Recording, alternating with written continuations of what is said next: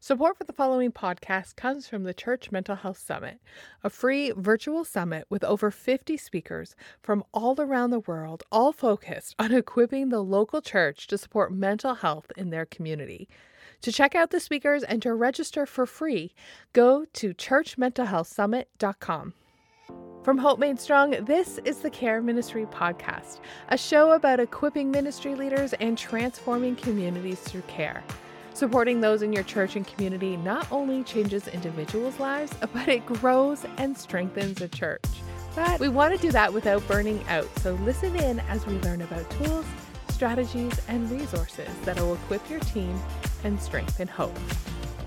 I'm Laura Howe, and welcome to the Care Ministry Podcast.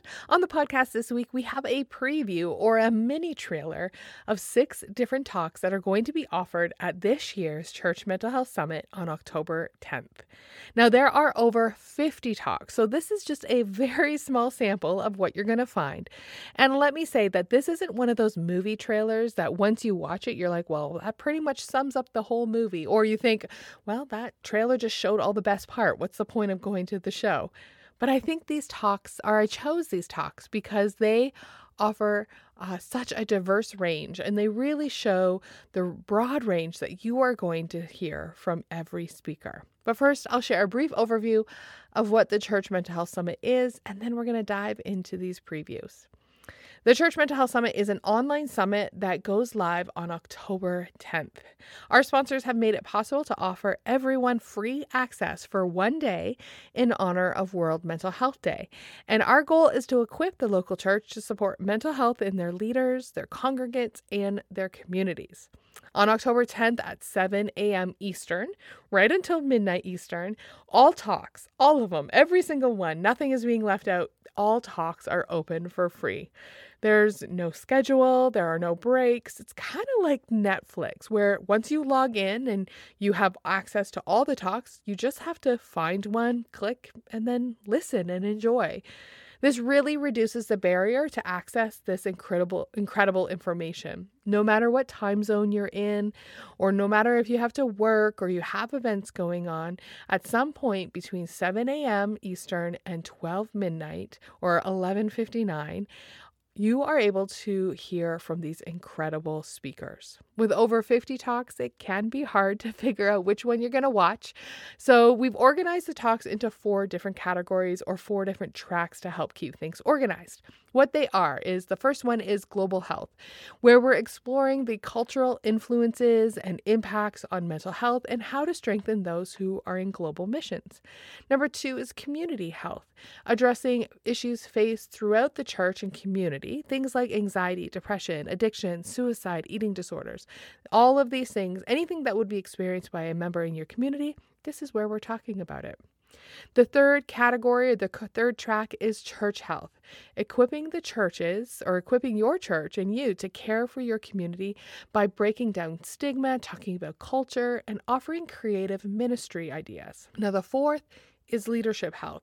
And here's where we want to learn strategies to help thrive in your leadership role or strengthen your well-being and prevent ministry burnout and fatigue. This really allows anyone, whether you're a ministry leader, clinician, peer, friend, or family, you're going to find some value in these talks. Nothing is blocked off. You can watch any of the talks.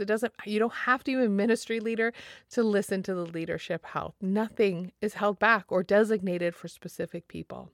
And for those who are not able to watch on the 10th or want more time to go through all the sessions, or even if you want to share them with your team or use them for volunteer training, you can purchase an all-access pass for $79, and this allows you to have lifetime access to all the sessions.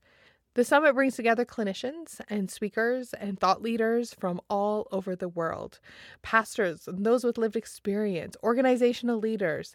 These are the people who are on the front lines and cutting edge of care and supporting mental health in your faith and in your church. And I'm excited to be highlighting a few here in this episode. The first speaker, the first person, or I should say first people, are actually my co-presenting sponsors. They did not get on this podcast because they're sponsors, but because their talk is offering something really valuable, and I think it's really interesting. Jamie Atten and Ken Anand, they are co-founders of Spiritual First Aid, which is an online course that teaches peer-to-peer spiritual and emotional care and trauma-informed best practices. So if you're looking to learn more about how to care for others, this is a great online course for you. This preview I'm about to share is Jamie, and he is talking about how people are made up of 5 core components and how supporting one of these areas actually impacts others. And at the heart of spiritual first aid is what we refer to as blessed CPR. And blessed CPR, and we'll explain where each of these letters in the acronym come from in just a moment, but it's really the heart of what we do to help others provide spiritual emotional care. That it's providing these basic frameworks for how to provide support. And it gets its first part of its name. The bless comes from the 5 bless core needs. And these are the 5 needs that our research has shown that when they go unmet, they're very likely to cause high levels of distress. It's also important to recognize that they're all interconnected. So you see here that we have the biological needs, livelihood, emotional, social, and spiritual. So the biological, for example, would be our physical needs or our health and wellness. Livelihood largely is economic needs. This might be employment or having problems at work. Emotional being our mental health, social, our relationships, our need to belong, feel in a sense of community, and then our spiritual needs, our connection with God and with our faith. And all of those are interconnected, and you can kind of think of them a little bit like a Rubik's Cube, right? And that you are probably thinking to yourself, Jamie, very few people come to me with just one problem. In fact, I've had some people come and they've got a problem probably for every tile. We know that that can feel overwhelming. But what Blessed CPR allows us to do is, instead of trying to fix everything at once, is to focus in on what's that most pressing need. And then what happens when we push on that need? It shifts the whole part of the puzzle. Or in this case, it impacts all of that person's needs at once in a holistic way. In the talk, Jamie and Kent go on to share about how your church can train your volunteer teams with basic skills, but these skills can cause transformation within your church community. It's a talk you're not going to want to miss. I'm also honored to have Rich Velodez. He is pastor at New Life Christian Fellowship in New York City, and Pastor Rich is no stranger to the pressures on individuals and for leaders to be all things to all people. And in his talk, he addresses Sabbath keeping as a mental health practice. So often our society celebrates exhaustion, or there is a hustle culture that we're just trying to keep up with, and we've created this mindset or these lifestyles that have no space for rest. And so the information and tools that Pastor Rich offers are perfectly timed for what we are facing today. Sabbath is a day that moves us from production to presence. Our lives are often so dominated by production. What can we accomplish? Efficiency. And those things are really important. But Sabbath reminds us that we are invited to be present to God, present to ourselves, present to our neighbors. It's important to note that people take Sabbath sometimes because they think, oh, this is going to make me more productive. And while that is absolutely true and a byproduct of Sabbath, the reason why we keep Sabbath is not to be more productive. The reason we keep Sabbath is to resist the idol of productivity. We want to have lives that are marked by presence, not simply productivity. Oh my goodness, that's so good. This is a fantastic reminder of the importance of Sabbath. And not because of what it can do for our project or for our bottom line, but in that our identity and our value isn't dependent on what we do. So good. The next talk I want to highlight is with Daniel Whitehead, and he is CEO of Sanctuary Mental Health Ministries. And they build curriculum for small groups around the topic of mental health. Obviously, they believe that the church plays a vital role in supporting mental health and well-being in every community. Those who have struggled with disability, be it mental health or physical, are often ignored, or they're silenced, or they're belittled, and even cast out in many churches, historically and even today. However, when you think of the endurance and the fortitude and the faith that one must develop when they struggle and yet they choose to press on, I would consider those people, those who carry on despite the struggle, as champions of faith, as wise and as skilled, and as someone to be listened to and someone to learn from. But I think Daniel says it best in his talk about how the church can come alongside and be listeners to those who are seeking recovery. People who have learned how to flourish in the midst of a mental illness have had to be very intentional about what they do and what they don't do, what they give their time to, what they don't give their time to, and who they give their time to and who they don't give their time to. If we can slow down and listen well to those in our communities that have chosen or have been forced to walk a different path, maybe a slower path, maybe because of an enforced mental health challenge or a difficult time that's caused them distress. If we can slow down and listen well, not only will this person be given the best shot of recovery and true healing, which is ultimately to be restored relationally to God, self, others, and creation. But if we do give them time to recover and heal, we might learn a few things too. Things about who we are as people and things about who God is and how he calls all of us to walk with him. So often we hear about mental health just from a biological perspective, or maybe if it's solely a theological perspective. But in Daniel's talk, I love it that he brings these all together. He explores mental health from a biological, a psychological, social, and spiritual perspective. And I love that he offers tips on how you can care for the mental well-being of both yourself and your community. Have you ever been in a workshop and where someone has asked a question and you're thinking, oh my gosh, I was thinking of the same thing. I'm so glad they asked. Well, Danny Chia is a child psychologist and a champion behind the hashtag Don't Pray It Away movement. And he has organized his talk this year around this very thing. Danny is located in Australia and frequently travels to different churches and organizations offering talks and training. And for the summit this year, he took all of the most frequently asked questions that he has gathered and he answers them in his sessions. Now, Danny has been a part of all 3 summits, and he is known for his workshops or his sessions. They are packed with super practical strategies. And this year, thankfully and wonderfully, this year is no different. His talk is titled Frequently Asked Questions from Church Leaders. And I absolutely love his response to the question asked, when and how should someone get help? This is a very common question that I get in my interactions with different ministry leaders over time.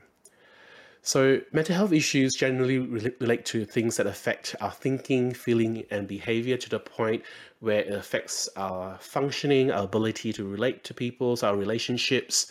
It can sometimes affect our physical health, like our eating, our drinking, our sleep, for example.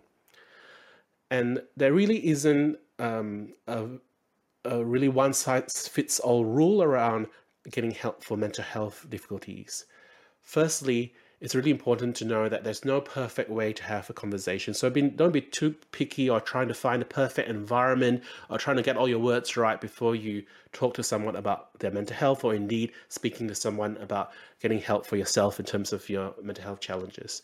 The analogy I often use is a little bit like thinking about how we would approach the use of a life jacket. At a time when we need help, we will grab onto a life jacket and put it on and use that as part of our survival. Similarly, seeking help from someone around mental health difficulties or getting help for their mental health difficulties, it's a little bit like putting on a life jacket.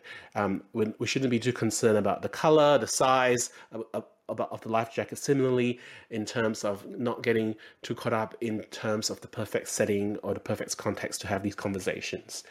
The other thing to realize is sometimes through this journey, we may have to give it a few goes. Sometimes when you try and express your needs to someone, the person you speak to might not get it the first time, might need to kind of have a few goes and even do practical things like sometimes writing things down to then be able to help us communicate our needs more clearly. There's a whole range of people that we might approach to get help for mental health difficulties, starting from someone you trust, so a family member, a friend, but then the next step is looking at health professionals such as your general practitioner, a counselor, a mental health clinician, a psychologist or a psychiatrist, or a whole range of other different professional help available depending on where you might be. So it's really important for us to understand, first of all, that it would be the first step really is seeking and reaching out for help from someone that you trust. And then, and if you are that person that someone has entrusted with getting help, then supporting them through that journey of trying to get them to the right help. There may be things that you will be able to help them with through your own experiences or through very practical means that you have, but also knowing where your limits might be, including the need to actually get help from a professional. And while there's no kind of black and white rule around it, some of the principles relate to, first of all, your own capacity. How are you managing yourself in terms of your own self-care? What do you feel you're able to actually cope and manage with, and being clear to yourself about what those limits are, and be able to then communicate those limits and boundaries to the person they're supporting. And it doesn't mean that you're being mean or rigid or unhelpful, but it's really being realistic and practical around setting healthy boundaries to then be able to help someone and support them in getting the help that they need. A key theme that I have been hearing many times as I previewed the talks is this theme that churches and ministry leaders are first responders. Danny speaks about this in his talk, but many others also address this or allude to this in their talks. And another one that I want to point out is Kobe Campbell. Now, Kobe is a powerhouse around faith and mental health. She has this incredible ability to bring together or pair together a challenge with such incredible grace. It's like she calls you out and then you thank her for it because it's so amazing. Her talk is surrounding the topic of suicidality. And if we see the church as a first stop for many people, then it's really important for ministry leaders to know how to approach the topic of suicidality. I was hosting my church's mental health small group, and one of the first questions I received was about suicide. I was asked, I wasn't asked, someone else asked me, do those who die by suicide miss out on heaven? Do they go to heaven or hell? And is having suicidal ideation or thoughts of suicide a sin? And if I received this question in my first week of my first time leading a small group, then I'm pretty sure I can safely assume that you too have received this question, or maybe even asked yourself this question. Many of us are in faith, church, denominational traditions that dismiss the idea of suicidal ideation. Many times the question we want to ask is, what happens when someone commits suicide? Are they going to hell? Is something bad happening to them? Could you be in God's will and still commit suicide? We have so much theological focus on the thing that God is not focused on in Scripture. And so I hope that this reorients us, and I hope this gives us a new perspective of leadership. Why? Because in this time, all the examples that we have of suicidal ideation in Scripture are from leaders, not just leaders, but from people that we consider to be heroes of our faith. We often forget that. But then when we have pastors, bishops, elders, apostles in our present day church, if they express suicidal ideation, somehow it's a lack of faith, somehow it's a moral failing, somehow you're just not close to God, something's wrong, you need to confess something. But that's not what we see in Scripture. So we really need to ask ourselves, where are we getting these ideas and these ideals from?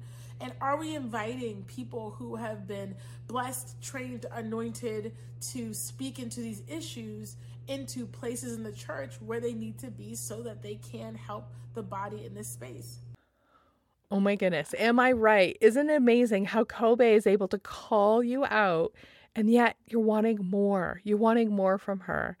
And Kobe goes on in her talk, and she brings scripture context to the topic of suicidality and equips you as leaders to reorient your view, and as well as it offers encouragement if you, as a leader, struggle with suicide thoughts too. And the final speaker that I want to highlight is Dr. Diane Langberg. Now, she is talk about powerhouse. She is globally recognized as a leader and trainer on trauma and abuses of power. And I was incredibly honored to have interviewed her for the summit. Our conversation was focused on how leaders can lead healthy organizations and how they can tend and care for those in their community who may have experienced abuse of power within the church. Right at the outset of our talk, Dr. Langberg identified what power is, or identified power in the context of a ministry leader, because so often I hear the language used to describe those in ministry as that it's a position of service. You are in service to others, or your ministry is an offering. And yet, at the same time, these are pastors and leaders, and they're in positions of authority. So this dynamic can feel really complex. Yes, and leaders often feel powerless when they're not. So it gets confusing for many people. I think the first thing is just a basic definition, which is power means the ability to have an impact. And one of the things I say at the very beginning of the book is if you bring a newborn home and you go to bed because you're exhausted, and 3 a.m, the newborn cries, two adults fly out of bed. That's power. They don't want to get up. They get up. And so it's part of the image of God in us. He gave us power. But that power, of course, was from him and was to be used in ways that he taught us, and was to look like him and care for others as he did. And obviously it's gone awry. So we have human beings of all kinds, with all kinds of power, oftentimes no awareness that they have any, and sometimes very aware that they have it and using it for their own satisfaction or their own accomplishments or whatever. A whole bunch of people are in the middle. They don't really understand the power they have. They know they have some. They're very aware when they don't, and things like that. And so it's a very foggy area. And it's done a lot of damage in the church. Something that is part of the image of God in us has often been used to hurt people. Dr. Langberg and I carry on our discussion on abuses in power, and she answers how people can use power to defend and protect others, as well as what are the signs of a healthy power dynamic within an organization. This is a session that you're not going to want to miss, because Dr. Langberg, every time she speaks, she offers so much wisdom. Well, I hope this little preview gave you a taste of the incredible sessions that are offered at the Church Mental Health Summit. These ones alone are worth registration. It's free, for goodness sakes, but really, honestly, each session is incredible and power-packed, and I know you're going to get so much out of it. The workshops are only 15 to 20 minutes long, and they are focused on offering you practical tools and strategies and resources that you're going to be able to use in your very next conversation. And they'll equip you to support mental health, or help you support the mental health of your team and of your congregation and your community.